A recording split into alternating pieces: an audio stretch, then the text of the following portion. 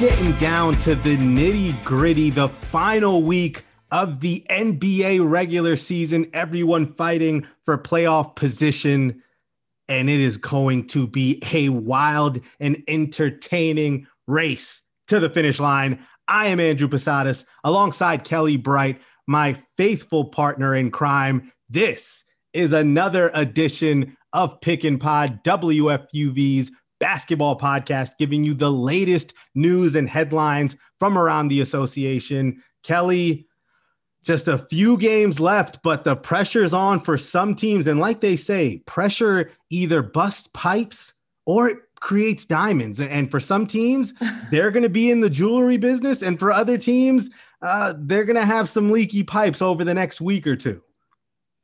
Andrew, I swear your intros are getting better every episode.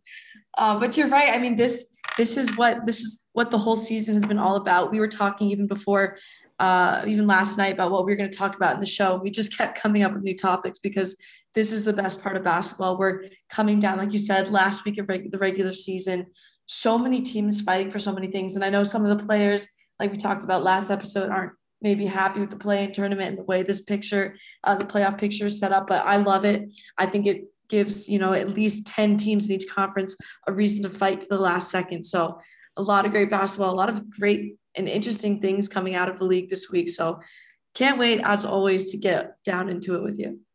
Yeah, so much to get into. We'll preview tonight's matchup between the New York Knicks and the Los Angeles Lakers as the Knicks finish their 6-game road trip in LA. Kelly and I will also give out our awards for the regular season. We did so in our season preview way back when in December. And now Kelly and I will make our picks, and we'll see if our picks match up to who we thought would win those awards before the season started. We'll also get into a big injury around Kelly's neck of the woods in Boston. Jaylen Brown out for the season. We'll get into what that means for the Celtics, not only for the playoffs, but moving forward in the future as Boston tries to get back to their winning championship ways.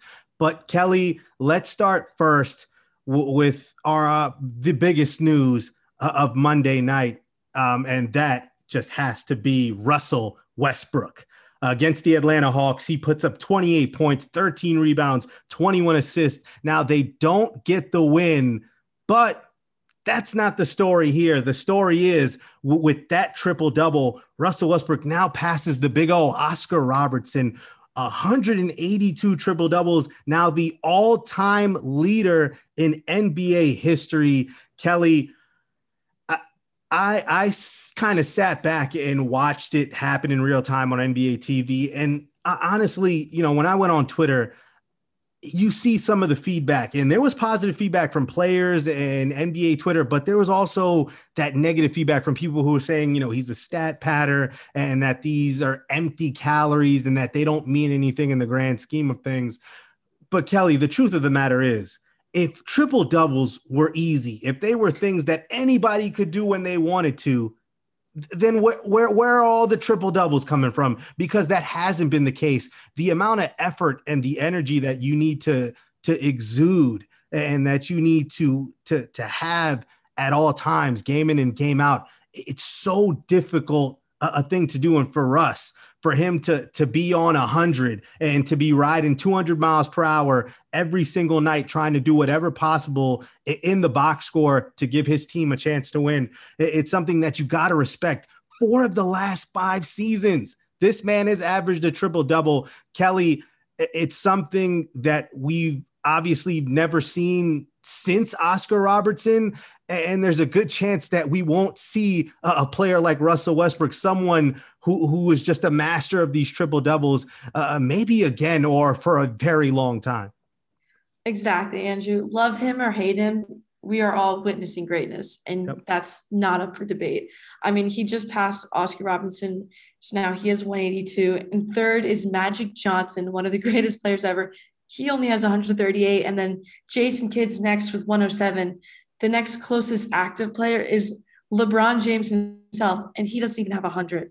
So the fact that Russell Westbrook is out here with 182 and he's still playing, he still has at least a few seasons left in him, is just so impressive. And there's a reason it took almost 50 years for somebody to break Oscar Robinson's record. There's a reason that he got the nickname Mr. Triple Double, because it is special. It is so hard to come out day in and day out, especially during the regular season, and put up those kinds of numbers. You know, I think it's a testament to the kind of energy that Russell Westbrook plays with. You know, he is a player who, I think, like a lot of players who are very successful in whatever sport they play, he gets a lot of hate. He has a lot of controversy surrounding him. There's a lot of people who think he's obnoxious, or they don't like his style, or they try and pick at the different flaws in his games, or they'll say that, you know, it's the people around him and not him. But at the end of the day, I mean, you just look at the stats that he's able to put up in a regular season. That you don't put that up by just dogging it. You don't put that up because, you know, you don't care. You have to actively put in such an insane amount of effort. I mean, this is the NBA. These are the greatest basketball players in the world. And in his last 5 games, Westbrook's stat lines are 14, 21, and 24, 29, 12, 17, 13, 17, 17, 33, 19, 15.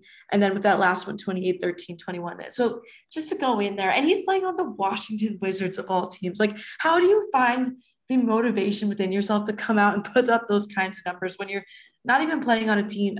I guess, I mean, the Wizards now, they're definitely contenders, at least for the playoffs, but it's just to have that drive, that inner drive as an athlete, to come out and show up like that is just so impressive to me.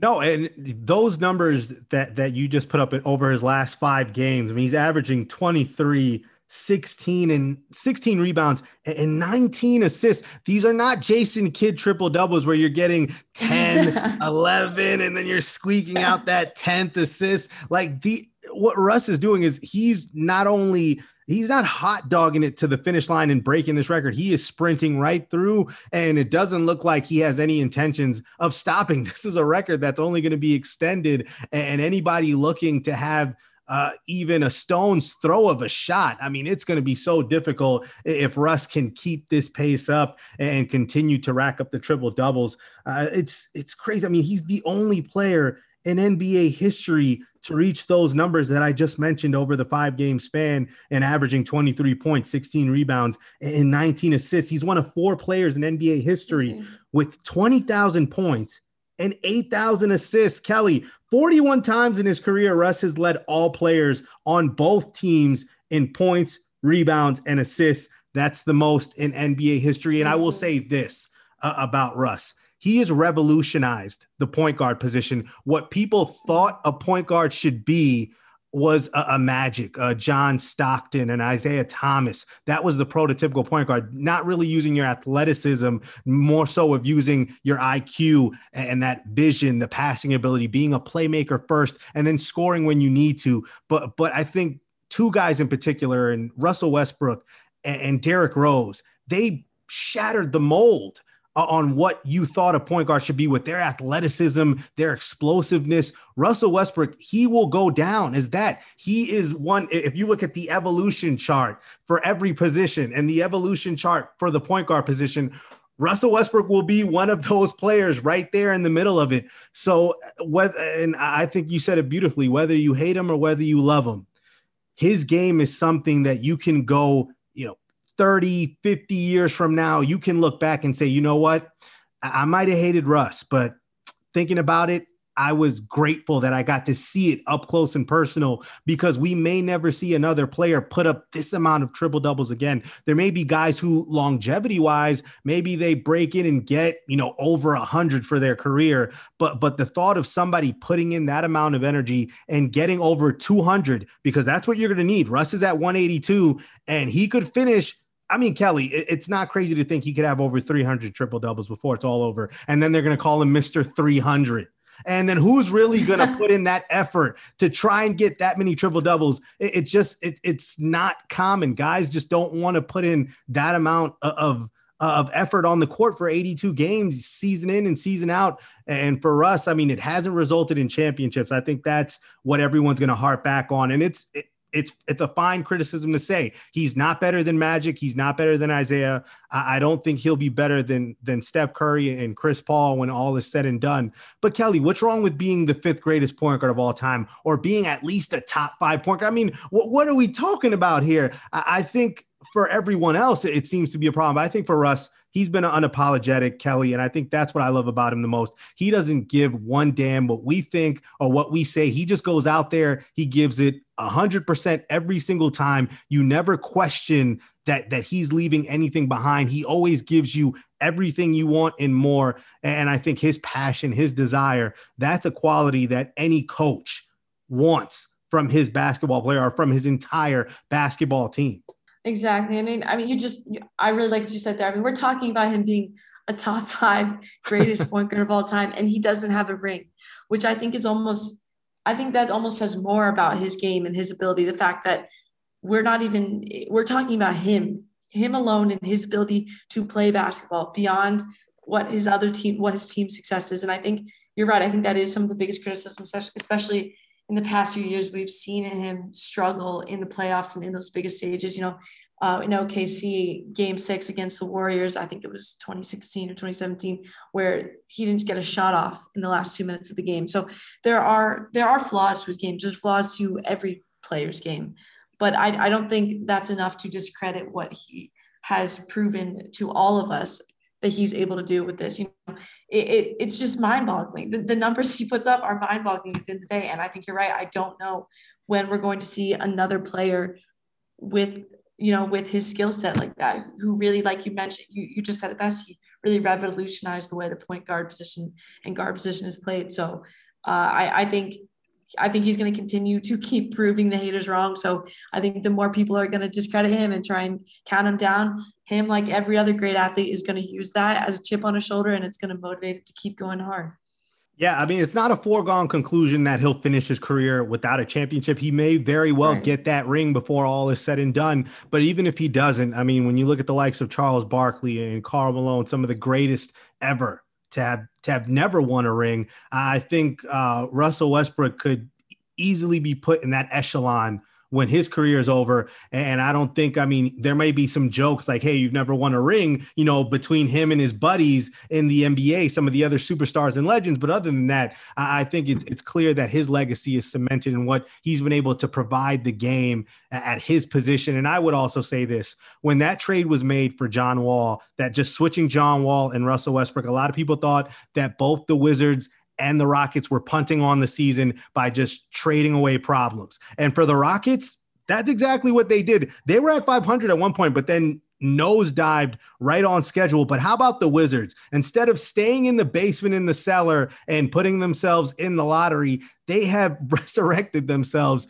Bradley Beal, Russell Westbrook have been right there, that two-headed monster that's gotten Washington back in the play-in tournament. And if Bradley Beal, he has a hamstring injury right now bothering him, but if he can be close to healthy, Kelly, and if Russ is there with him, I mean, for them to be where they are now and a chance to be in the play-in tournament and a chance to potentially be the 8th seed, you got to say Russ has provided that spark, not only for Bradley Beal, but for the entire Wizards team. And it's going to bring them potentially to the first round of the playoffs. They're getting hot at the right time. And that's huge in playoff basketball, to be hot. And I think, I don't know how far they're going to get into the tournament, especially with Bradley Beal not being at 100%. But the fact that they're even there, considering how they started this season, and even considering how they came out of the All-Star break, is so impressive. And it's a huge testament to Westbrook, who I remember back when they made that trade with Houston, a lot of people were like, oh,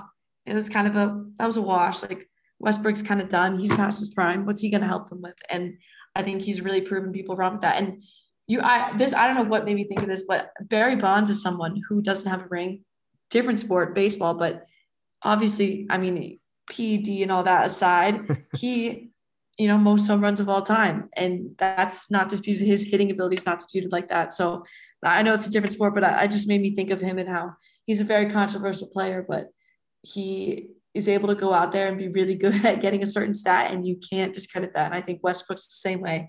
No matter what, he is Mr. Triple Doubles. Already nickname's been taken, but he deserves that kind of nickname as well, because he is just one special player. No, it's an incredible accomplishment. I mean, what Ice Cube said it best. You mess around and got a triple double. Well, Russell Westbrook can walk around and said he's messed around the most, gotten the most triple doubles, 182. He'll look to get triple double number 183 when they play the Hawks again in Atlanta on Wednesday evening. That'll be on ESPN. And you mentioned the Wizards being a team that's trying to get hot at the right time. Well, let's transition over to two teams who are also trying to get hot at the right time. And one team who has been technically hot the entire season and has just been the darlings of the NBA. That would be our New York Knicks. And those New York Knicks will finish their 6-game road trip on Tuesday night when they play the reigning NBA champion Los Angeles Lakers. The Knicks currently are 3-2 on this road trip, already guaranteeing themselves at least a 500 finish, something that many thought were crucial in holding down the fort and keeping that 4th seed in the Eastern Conference. Another one of the big storylines heading into this matchup also was the potential return of LeBron James. That will not be the case. ESPN's Adrian Wojnarowski reporting that LeBron will take tonight off and play Wednesday instead against the lowly Houston Rockets. Probably the best decision for LeBron as he tries to work his way back and getting into the playoffs. And it looks like the Lakers may end up in that play-in tournament, Kelly. So they may have a date with Steph Curry and the Golden State Warriors, which would be absolutely everything that Adam Silver and the NBA wanted when they implemented this play-in tournament. That's the exact ideal circumstance that they wanted to manifest from that. But Kelly, I think when we look at both teams, and for the Lakers, even without LeBron, Anthony Davis looks like he's just about back to his form at 42 against the Suns and that victory the other day. And the Lakers, they'll look to at least get in healthy. They're just one of those teams. I don't think they care about seeding very much. It's all about having everyone healthy, back together, and then making that run to another NBA Finals. And for the New York Knicks, I mean, they've exceeded everyone's Kelly. They've made people have to recalibrate and reestablish what proper expectations you should have, and rightfully so. And this is a team that looks like if they win tonight, I believe, and the Heat beat your Celtics, that guarantees that the Knicks will clinch a playoff berth. So a lot on the line. Kelly, a lot of people think that the Knicks may be a bit sluggish because they've been in Los Angeles for a few days, and LA, along with Miami, one of those cities, and New York, that if you're here for a few days on a road trip, you get a bit distracted. But the Knicks beat the Clippers on Sunday. And if they could beat the Lakers, then they could potentially guarantee themselves a playoff berth. So Kelly, what are you expecting from the Knicks tonight facing a Lakers team that does not have LeBron James and is still not yet at 100%? Listen, Andrew, the Knicks, they're in the middle of an 11-day Western road trip that a lot of people were worried about for them. It could have been a potential season killer, one that took them from this hot streak from being in the top 6 spots to knocking them down to the bottom of the play-in tournament. And yet already they're going to clinch at least a 500 record. They're 3-2 with wins over Houston, Memphis, and then the Clippers. That was a game they were supposed to lose. Yep. And they won. And I think that was huge for them. I mean, this Clippers team has been strong all year and is legitimately championship contenders, and they were able to come out and get that win. And now you look at the Lakers could not be more opposite in terms of momentum from the New York Knicks, which I think if that doesn't show how crazy this season has been, I don't know what else is. I mean, both teams, the New York Knicks and the defending champion Los Angeles Lakers, have the same record right now in the final week of the regular season, 38-30. Both teams are fighting for their respective spots in the playoff race, but the Lakers are trying to stay out of a play-in tournament, and the Knicks aren't. The Knicks are trying to keep their playoff spot alive. So it's a tale of two teams with much different expectations going into the season, and yet here they are in much different places, but they still have a lot to lose and a lot to fight for. And I think this is really exciting. I mean, it would have been awesome to have LeBron there. I mean, the New York LA showdown, it's been a long time since the Lakers and Knicks were good at the same time, like back to the 1970s, honestly. So the fact that if you had LeBron there, the Knicks could have broken that streak of not being in the playoffs against LeBron in LA. I think that would have been a great story. But if not, they're still going to have chances to do it against San Antonio, Charlotte, and Boston. So I think I am confident in the Knicks. And if you would ask me that at the beginning of the season, I would have laughed. But I think the Lakers are struggling. To not have LeBron back, I think is going to be a big factor. I think that they might be, like you mentioned, I think they're going to prioritize staying healthy and taking minutes away from, playing their bench more and playing more conservatively. So I wouldn't be surprised if we see the Knicks come away with yet another big win. I mean, they've gone 7-3 in their last 10 games, while the Lakers have only won 3 in their last 10. So I think it's a tale of two teams with much different trajectories. And shockingly enough, I'm going to give this one to the Knicks. Yeah, I would not be shocked if the Knicks capped off this road trip with their 4th win. And I'd also say this, you bring up a salient point about a rivalry between New York and Los Angeles. I mean, we haven't had that. When's the last time in any professional sport where we've really had an East Coast, West Coast type of, I mean, it just hasn't happened. A lot of people have been hoping that the Yankees and the Dodgers will meet in the World Series. That hasn't been the case. So, I mean, I saw something, I think I heard it on the Michael Kay show, but someone had said something to the effect that the last meaningful game between the Knicks and the Lakers might not have been since the 70s when they played each other in the finals. So, I mean, think about it. I try and think, when's the last time the Lakers and the Knicks played a meaningful game in the last 40 years? You just can't think of one off the top of your head. They haven't even been remotely close to making the finals together, while Kobe and Shaq, I mean, 99 maybe, when the Knicks got to the finals in that shortened season, but they faced my Spurs and ended up losing to them. So that maybe could have been the case, but it's interesting to see that, this is a game that potentially, I mean, a year or two from now, perhaps this is an NBA Finals matchup between the Knicks and the Lakers. And how epic would that be for New York and for Los Angeles, for California to just, I mean, knock on that, because, I mean, it would be absolutely epic. And I'd also say this about the New York Knicks. I think Julius Randle obviously is the star of this team. He should be on an all-NBA team. But Derrick Rose, he has blossomed into arguably the best 6-man playing in basketball right now. I know Jordan Clarkson, he exists, and he's probably going to run away with the award. But Derrick Rose, I mean, over the last 5 games, 21 points, 5 assists, 4 rebounds. He's shooting 64% from the field. He's shooting 63% from beyond the arc. Kelly, Derrick Rose has taken this role, and he has just been that lead guard coming off the bench. He's given the Knicks exactly what they need, that veteran leadership coming off with the second unit, and then also playing in closing time too, someone that you can leave out there. Coach Tibbs understands Rose's worth, and I think he has really maximized his potential here in this second stint with the Knicks. And I just have to think we cannot let Rose's contributions go unnoticed. He has been fabulous. And you know what? If he had been the 6th man or the lead guard coming off the bench the entire season, if he had been with the Knicks the entire season, we might be having a different conversation as if Jordan Clarkson has the 6th man of the year award wrapped up. Because ever since Derrick Rose got traded from Detroit to New York, he's been spectacular. Yeah, I would completely agree. I would even argue that Derrick Rose still has a legitimate chance of taking home that award. We're going to talk about that in a bit. We are going to talk about that in a bit, but I'm someone who is notorious for being a harsh critic, to say the least, of all New York sports teams. Yet I cannot help but fall in love with this New York Knicks team this year.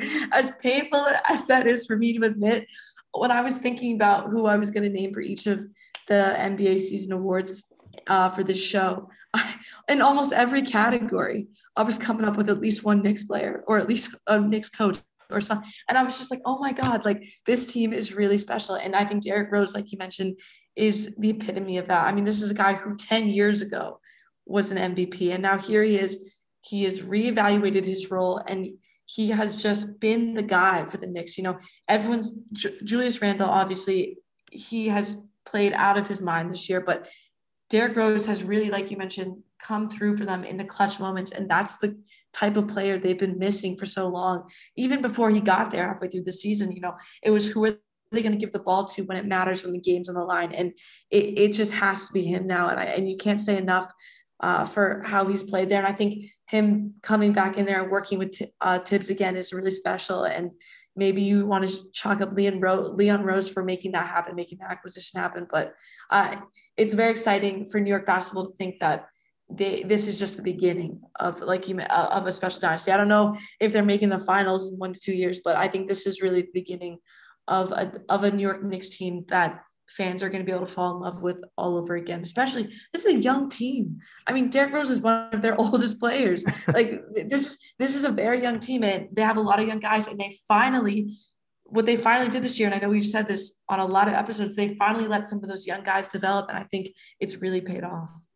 Yeah, and when you have someone like Derrick Rose and Taj Gibson, those are guys who have been there, done that. They've been in wars. They understand what it takes to not only get to the playoffs, but make runs and get, within, a striking distance of getting to the finals and get to the cusp of that. So I think what they've been able to provide in the locker room and helping accelerate the developments of people like, especially for Derrick Rose, with the guards they have there and Quickly and RJ Barrett. Derrick Rose, I have to think he has kind of been, a muse, somebody that RJ and Emmanuel can kind of lean on and draw inspiration from and get that knowledge and continue learning and building on their craft. And I think it's also helped someone like Julius Randle knowing that, when the time comes and it's clutch time, it doesn't have to be him or bust. He has someone there in Derrick that he knows that, hey, if I give it to Derrick, that's someone who knows how to close games. He's been an MVP in this league.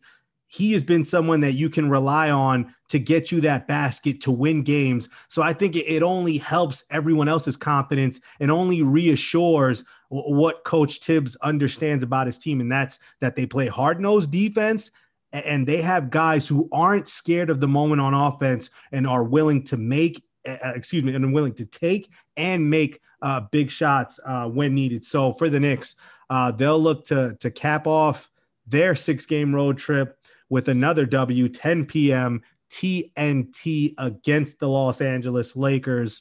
And the Knicks, again, one of those teams fighting for playoff position. And Kelly, that leads me to another big story, although this one is on the sad tip in terms of Kelly, because she bleeds Boston through and through. There's no doubt about that. But one of those teams fighting for a spot in the playoffs who may find themselves in the play-in tournament, the Boston Celtics, they will have to continue their pursuit of another appearance in the Eastern Conference Finals without one of their 2 superstar studs, and that would be Jaylen Brown. Jaylen Brown, it was announced he will need season-ending surgery to repair a torn ligament in his wrist. He'll be out for the rest of the season. The team announced that news on Monday. So, and I mean, it's crazy because Jaylen Brown, Kelly, he's been durable throughout his career. He's never missed more than 12 games in a season. But now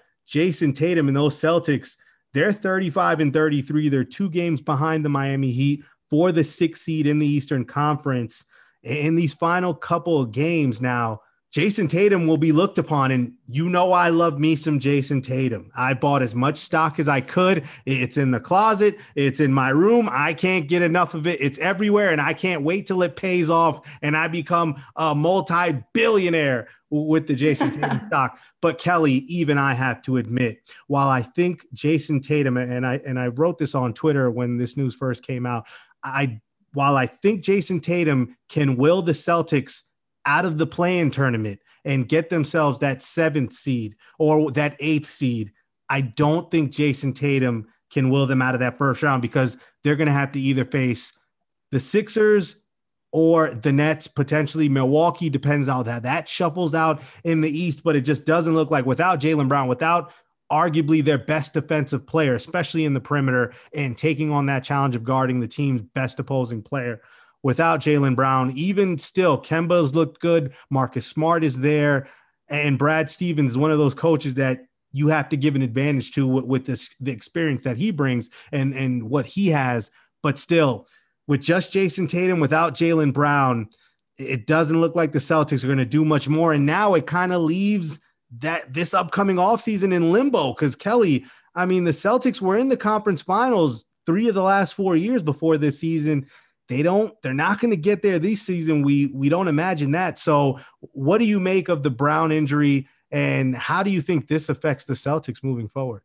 Well, and Joe, I'm not gonna lie, it's not great. I mean, this team is in trouble. Brown's two-way impact this year is there's not even words for it, and they're going to struggle in the playoffs without him. You said they are going to avoid the play-in tournament. I'm not even confident in that. I Yeah. think they'll be in the play-in tournament, and I think they may win 1 or 2 games in that play-in tournament. But if they make that 17, they have to play a team like the Nets or the Sixers. I would be worried if I were them, because this is a team that has struggled this year. They have faced so much adversity, whether that be injury, whether that be inconsistent play, or honestly COVID protocols. I mean, Jason Tatum was in and out of the lineup. Kemba Walker's been in and out.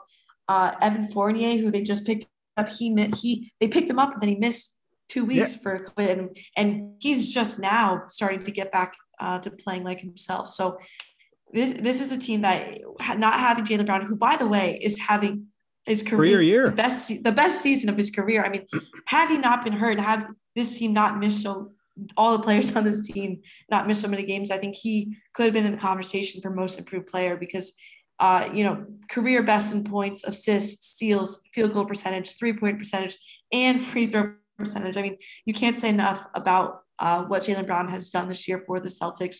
But now you look at what's left with this team, and there's just too many question marks. And I think, you look at who's going to step up and replace him in their lineup. I think the obvious inclination would be to go to Evan Fournier, who he has been shooting well in the last 4 games, 68% from the floor and 62% from 3. So if he's able to shoot like that and not revert to how he looked when he first joined the Celtics, that'll help a little bit. But I don't think Evan Fournier can help them on both sides of the ball like Jaylen Brown did. Same thing with rookie Aaron Nesmith, who he, over those last 6 outings, has dropped 15 plus points 4 times, and he's averaging 12 points and 5.3 rebounds on 58% shooting from deep. So I think he's someone who could definitely step up. And I think at this point, the best thing for Boston to finish out the season is to play young guys like Aaron or Peyton Pritchard.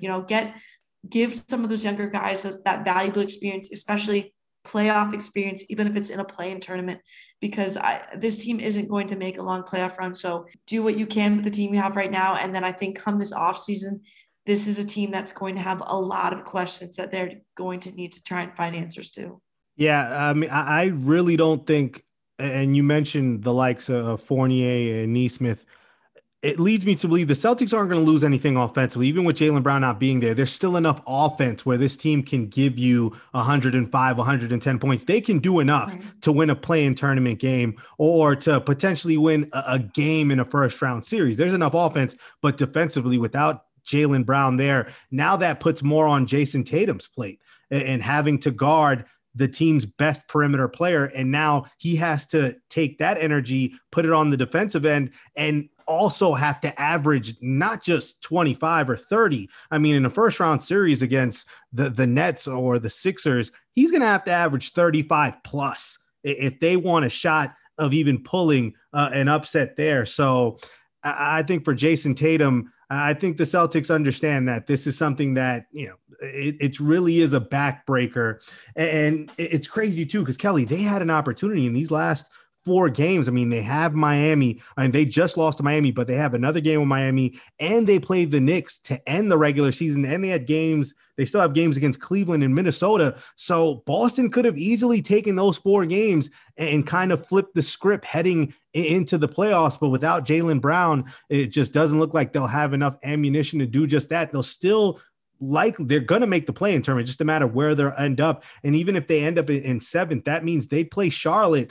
And as good as Charlotte's been, they've been a surprise team in the NBA. Jason Tatum is still the best player on the floor, no matter who's in a Charlotte or who's in a Boston jersey. So I have to think that in a 1-game winner take all, or a 1-game winner advances and gets the 7th seed, I'd still take Tatum and the Celtics, but I think that's probably where the road stops. And I'd imagine that either the Sixers or the Nets or even the Bucks would probably take them and sweep or gentlemen sweep 4 or 5 games. So for the Celtics now, they'll have to manage without their second best player and that second part of their dynamic duo, Jaylen Brown. His season is done. Kelly, I want to move from some sad news now to some happy news, because with the regular season wrapping up here, it's time to give out our regular season awards. And if you followed Pick and Pod and you followed the episodes that Kelly and I have done before the season began, we had our extravaganza season preview edition of Pick and Pod, where we gave you our picks for who would win all the major awards. So now it's time for us to make our picks for who we think should, and we'll compare and see if it matches up to who we thought would win that award in the first place. And Kelly, let's just start off with the most important award, the most valuable award, if you will, and that would be the most valuable player in the NBA. Kelly, right now, who is your pick for MVP, and how does it fare with who you chose before the season started? Andrew, I'm going to be honest. I was looking at my picks from our episode way back in December, and I was pretty far off for most of my guesses, but that's okay. That's okay. I'm gonna redeem myself with my picks today. So back in December, I picked Luka Doncic for my MVP, and I don't even think, is he maybe in the top 5? Maybe he's fifth in the 10, conversation. by 6, top 10, maybe 6th. So I was way off with that, but I think for me the MVP is pretty obvious this year, and I think a huge reason for that is that most of the league's biggest superstars have missed significant time this season. LeBron James, AD, KD, James Harden, they've just missed so much time. So one All-Star has played in every game this season, and that's Nikola Jokic. And not only has he played in every game and has he been the most durable, he's also just been the best player in the league, the most valuable player in the league. He has more assists than any other player in the league. He's a point guard and a center on offense for a team in which he is the heart and soul of the team. He's great at defense. He's great at defending the pick and roll. No matter how many times teams throw it at him, he finds a way to make that hustle play, to make that big stop.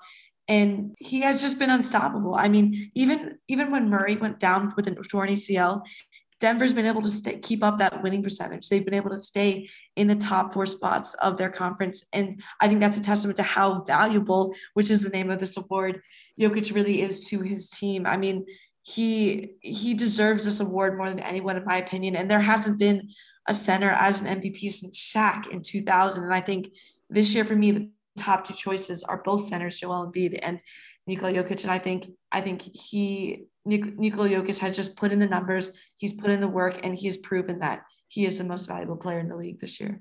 Yeah, if I had to vote for MVP right now and I had to cast my ballot, I'd choose Nikola Jokic as well. I mean, when you think about the fact that he hasn't missed a game in a season that's seen so many superstars have to take time off and be out with injuries, Nikola Jokic just continued to chug along, loses their second best player in Jamal Murray. He goes down with that ACL injury, and the Nuggets just continue to play great basketball. And that's because Jokic he's the initiator. He's the playmaker. He's the catalyst. He is the engine. What they say, the straw that stirs the drink, that is the Denver Nuggets. So for Jokic, what he's been able to do, I think it really was a 2-man race in terms of Jokic and Embiid, but the fact that Embiid has missed games and Jokic for what he's done for the Nuggets, I think without Nikola Jokic, even if Jamal Murray is healthy, are we thinking that Jamal Murray and Michael Porter Jr. by themselves with that team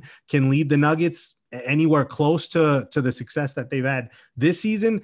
Definitely not. Nikola, what he's able to do as a big man, and he's him and Embiid are really bigs they've kind of evolved with the games. You talk about players who are revolutionizing their position. Jokic is one of those guys, and what he can do as a passer and being a point center. I mean, think about it, point forwards. Everyone is a point everything these days, Kelly. It's no position is safe. Every position can be the lead facilitator. So I'm with you and Nikola Jokic. I picked Dame before the season started. And that wasn't so crazy at some point. It wasn't crazy in like January and February, and then injuries and that kind of stuff. I don't want to get into that because then it's going to make me feel sad. But injuries to people, and I don't want to say any names. I've said Yusuf Nurkic. He needed the Winter Soldier vibranium arm. CJ McCollum broke his back. Zach Collins doesn't have a shoulder anymore. He's walking around with just one shoulder these days. So I think that's what kind of I don't want to use the word ruin because that's an awful word, but it kind of railroaded, if you would, or just rammed any sort of Dame MVP time.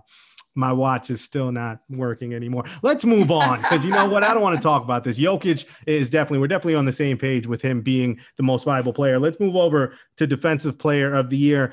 I don't recall. I think I picked either Rudy Gobert or Anthony Davis.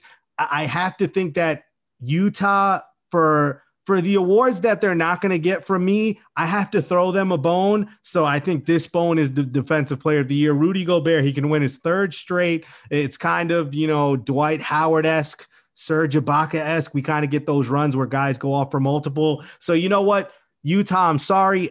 I still think you're pretenders. I wouldn't bet my house on you guys. Even if I had an extra house on hand, it just wouldn't happen. So Kelly, defensive player of the year, let's just give it to Rudy Gobert. What do you think? Are you with me or are you going elsewhere? So, Andrew, I like that pick with Rudy Gobert. I think he's the more obvious answer. I mean, he is the traditional rim protector. He is the heart and soul of Denver's defense. But I'm going to go out on a limb, maybe for the sake of good podcasting and good radio. I'm going to go with Ben Simmons. And to me, Ben Simmons is such an elite defender that he can defend all positions 1 through 5 at a top 5 elite defensive level. And I think he's very reminiscent of somebody like Gary Payton, who was the last guard to win the Defensive Player of the Year back in 1995. And I just think his athleticism, his speed, his lateral quickness, he can keep up with guards. He's the strength and size to work with bigs.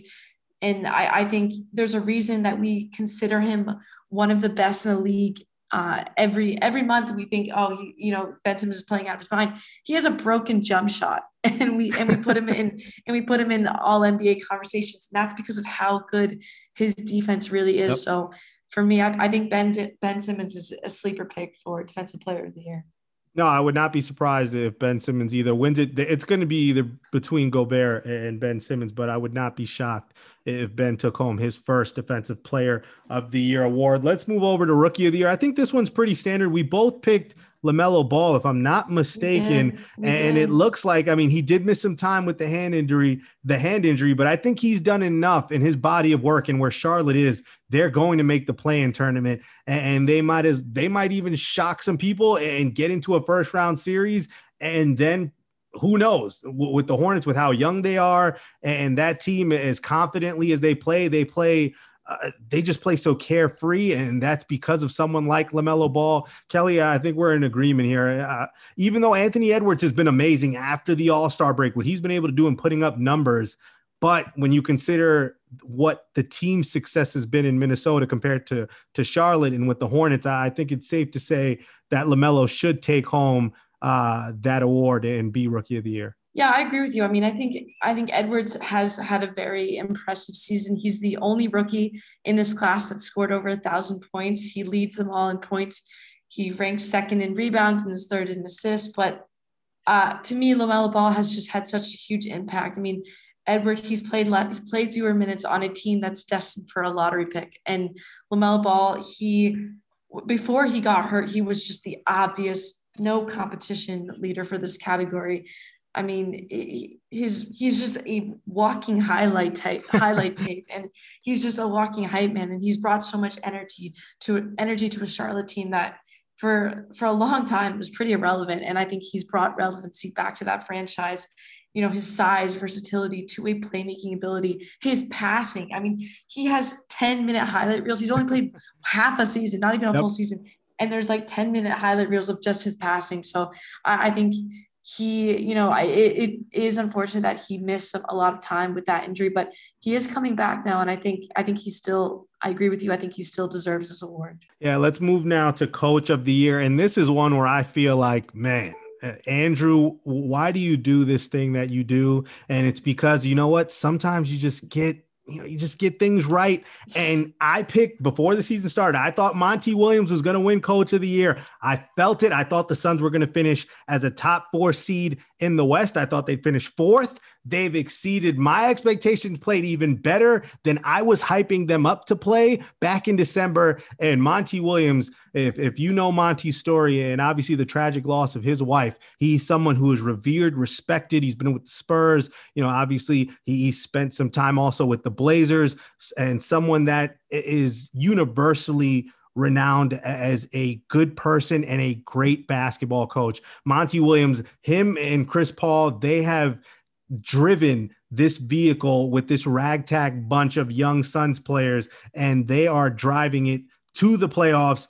And who knows, they might shock some people and end up in the Western Conference Finals. It's not out of the realm of possibility. I think Monty Williams, this began in the bubble. They went undefeated, and he's been able, alongside Chris Paul, Devin Booker, and DeAndre Ayton, they have led the charge, and the Phoenix Suns are now relevant. That's also a testament to James Jones, who was a former player for the Miami Heat, was knocking down threes in the corner for like 46 years, and now has made that transition as in upper management and has helped put this team together. I really do believe, nothing against Quinn Snyder, even someone like Tom Thibodeau and what they've been able to do, but I think Monty Williams is your coach of the year, Kelly. Yeah, Andrew, I really like that pick. You did call it from the start. I think I went with Ty Lue, I think was my pick. But, you look, to me, there's 2 obvious choices for coach of the year, and that is Monty Williams and also Tom Thibodeau. And the Suns are a team that haven't reached the playoffs in 11 years, and New York hasn't made it since 2013. And yet you look at these 2 teams and how successful they both have been this year. And like you said, it's all about the coaching. And because you made because you made the case for Monty Williams, I'm going to make the case for Tom Thibodeau. I think you look at this team that's defied so many expectations, and they've had such a miraculous season. And the way their team is shaped, their defensive-minded nature, the shared accountability, that presence of cohesion that hasn't been there for so long, those are all testaments to a great coach. And I think Tom Thibodeau, he's won the award before with the Bulls in 2011, and now 10 years later, I think he is more than deserving of that same award again. He took a Knicks team that has been desolate and honestly just depressing to watch and turned them into the most fun team in basketball. Julius Randle's having a career season. Derrick Rose, we've already talked about him a lot. He is having a resurrected season. And I think Coach Tom Thibodeau is the common variable in all of that. Nah, I wouldn't hate it if they handed the hardware over to Coach Tibbs, but I think him and the Knicks, he'll win one for the Knicks in the next year or two. I think there's something down the line there. He'll win Coach of the Year, but I think Monty Williams, when you see what the Suns have done, nobody thought they were going to finish potentially as the second best team in the West. It's been improbable, and as great as the Knicks have been and the surprise they've been this season, I think Monty Williams is ultimately going to end up with that, although Quinn Snyder and Tom Thibodeau both have arguments to be coach of the year. Let's move to most improved player. I think this one's pretty easy as well. I picked Michael Porter Jr. before the season started. He's played very well even after Jamal Murray got hurt. He turned it up. But Kelly, it seems like we just spoke about the New York Knicks, and it feels like for all intents and purposes, Julius Randle is going to win most improved player. And you know what? With the numbers he's putting up this season, it's rightfully warranted. And I'm not going to hate it. Although I think Michael Porter Jr. should finish in the top 3. He has a case too. Although nobody's going to hear me. Knicks fans are not. They're just going to bark over what I'm saying. But you know what, Knicks fans? I'm not going to fight you. Julius Randle, most improved player. Kelly, are you with me?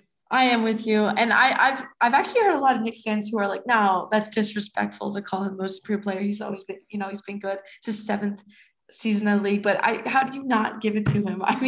The improvements he's made have just been mind blowing. He's going to finish top 6 in MVP voting, which is ridiculous. In the past, on NBA Twitter, on Knicks fans Twitter, he was the turnover nightmare. He was inconsistent on defense. And now everyone's saying he's an all NBA level talent because he is. And it's rare for a player to make that kind of jump in their 7th season in the league. But a jump this big, it can't go unnoticed. he's leading an inexperienced roster with little to no expectations this year to a top 5, top 6 seed position for this playoffs, averaging 24 points per game, 10.2 rebounds, 6 assists, which is up 3 from last year.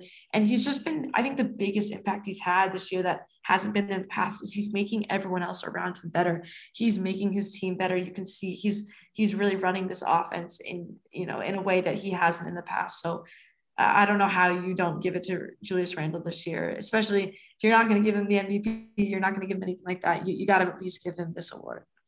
I would say more importantly, I know he should win most improved player, but I think more importantly, Julius Randle needs to be on one of those all NBA teams. If he's not, it's criminal. And I think LeBron's talking about somebody should be fired. Somebody should be fired for that. Whoever's in charge of the voting, you're gone. We'll see you get canned, go elsewhere. But I think all NBA, and he should finish top 5 in MVP voting as well. Let's go on to our final award, Sixth Man of the Year. I feel like this one is also kind of clear cut, although it could be 2 players. I chose Rajon Rondo before the season began, which lets you know that I'm not sure what I was thinking. I don't know if perhaps I was inebriated or I don't think I was. I mean, Kelly was there with me. I think I was pretty sober, but I thought Rondo could kind of change life in Atlanta. But little did I know, Kelly, that he would change life with the Clippers, and then Lou would make his way back to Atlanta to play for his hometown team and have those lemon pepper Lou wings at his disposal whenever he sees fit. So it worked out for both parties involved. So my Rondo pick was hopelessly wrong.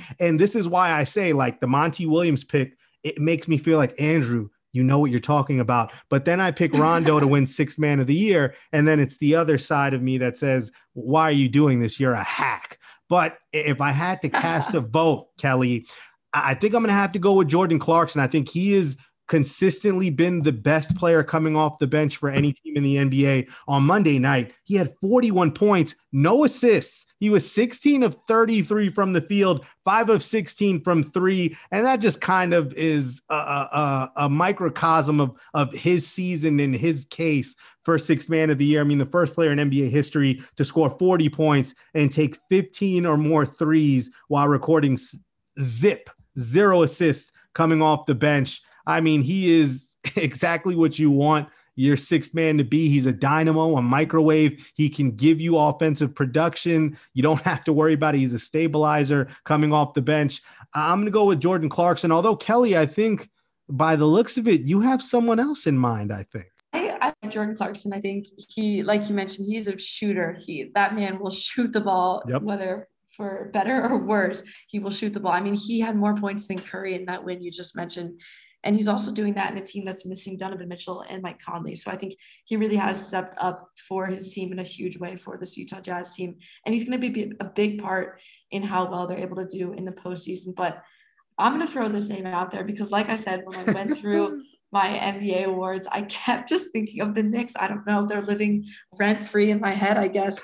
And I'm going to have to put Derrick Rose's name in that conversation. I mean, we talked about this earlier in the show, but when the Knicks acquired Derrick Rose in February, they were at 11-14 at the time. And since then, they have blossomed into one of the hottest teams in the league week in and week out. I mean, his stats are impressive. His stats are impressive. We could list them as much as we want, but really he has made such an intangible impact on his team.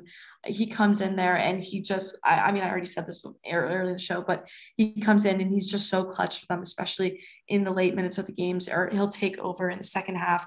Tibbs will make that lineup switch and he'll come in and he'll play a lot more of those minutes. And he has just been so tremendous for this Knicks team. And he's really, I think, a huge reason why they've been able to be so successful. And he's such an inspiring player. I mean, this is how many years? It's 10 years ago. He was an MVP. He's been through 2 major knee surgeries, and he's still coming off the bench and be able to come and score for a Knicks team that has surprised everyone. He's shooting 48.8% from the field, 41.7 from 3. He drops 25 points like it's nothing on random nights. So I think he has put himself in legitimate conversation and a legitimate place to be in conversations for Sixth Man of the Year. I would say this, as I mentioned earlier, if Derrick Rose had been with the New York Knicks the entire season, I would definitely vote him as the sixth man of the year. But I mean, Jordan Clarkson from game 1 to game 72, he has been, I mean, for a Utah Jazz team, everyone knows the Jazz is a defensive team, a team that can't score enough to win games, especially in the playoffs. I think Jordan Clarkson has provided that spark, and it's a major reason why they've been the best team in the Western Conference, and a legitimate reason why he's probably going to win sixth man of the year. Although, again, if the New York Knicks come away with some hardware after this regular season is over, I'm not going to hate that. I just don't, I kind of don't want to say it because I don't want to jinx it. But if the Knicks end up with a few awards, I mean, I think nobody, considering what everyone in New York expected, they're just going to take whatever excess accolades and accomplishments comes New York's way. But Kelly, that's it. And now it's interesting because we've gone on a bit longer than we usually do. And I would say it's because there's so much left to talk about, in the regular season is finishing in the next couple of days. But it's also a interesting pick and pod because it's my last pick and pod. I am leaving as a senior. They can't keep me anymore. My eligibility is done. They're kicking me out. Salary. I think it's what Kenny Mayne said. I mean, he's leaving ESPN. He called himself a salary cap casualty. I think it's the same with me. I tried to negotiate my contract. They just weren't trying to give me that extra year. They didn't want to give me Gordon Hayward money. So I'm going to have to go elsewhere and find other stuff. No, but in all seriousness, you deserve Gordon Hayward money. Let me talk to an agent. No, but in all seriousness, no, just the time, I think for me, I love basketball, and my time at FUV, the one podcast that I've worked on the most and have done the most with is Pick and Pod. I love hoops. I love talking ball. And Kelly, you have been the Shaq to my Kobe, the Michael Jordan to my Scottie Pippen. Whatever the dynamic duo is, you have been the greater superstar of the two. And I've always enjoyed doing the show with you, as well as our producer for this episode, Thomas Aiello, and everyone else that I've been able to share Pick and Pod with on a weekly basis. So it's going to be tough. You're going to continue on for the playoffs in the next few weeks. So Pick and Pod doesn't stop just because I'm not around anymore. But Kelly, just know that I will miss doing these episodes with you. It's been a heck of a ride. And honestly, I would just say this, hopefully down the line, Kelly, when you're done and I'm done, maybe there might be a podcast in the future that we can work on. We'll see. I'm going to have to talk to your agent. You're going to be a really big deal in the next 3 to 5 years. You have like a Maria Taylor trajectory. And if that's the case, I'm never going to hear from you again. I'm going to have to talk to your publicist, however that works. But Kelly, it's been an amazing ride, and Pick and Pod would not have been the same if I wasn't able to do this many episodes with you. So happy to do one final episode. And I hope that you continue keeping Pick and Pod as popular and as popping as it's been. I mean, you're going to keep it moving, but I'm sad that I can't continue forward.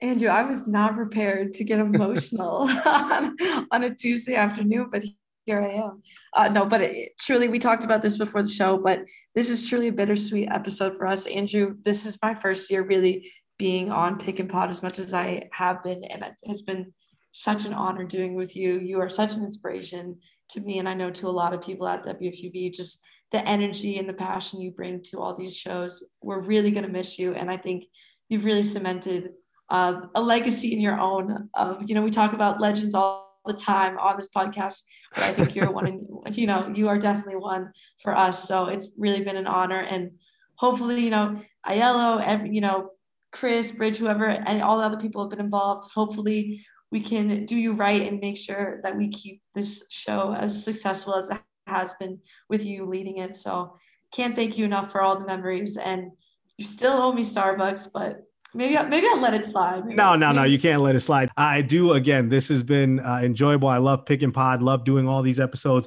with you and everyone else. And I have no doubt that you and Aiello and everyone else will continue giving us fire episodes of Pick and Pod, not only for the playoffs, but moving forward into next season and beyond. So on that note, everyone, it's been a pleasure. It's been a privilege. Enjoy the last few games of the regular season. Enjoy the playoffs. Kelly, Aiello, everyone here at FUV will continue giving you the latest in what you need to hear on all things NBA talk. For Kelly Bright, I'm Andrew Posadas telling all of you, thank you so much for the time and for the episodes.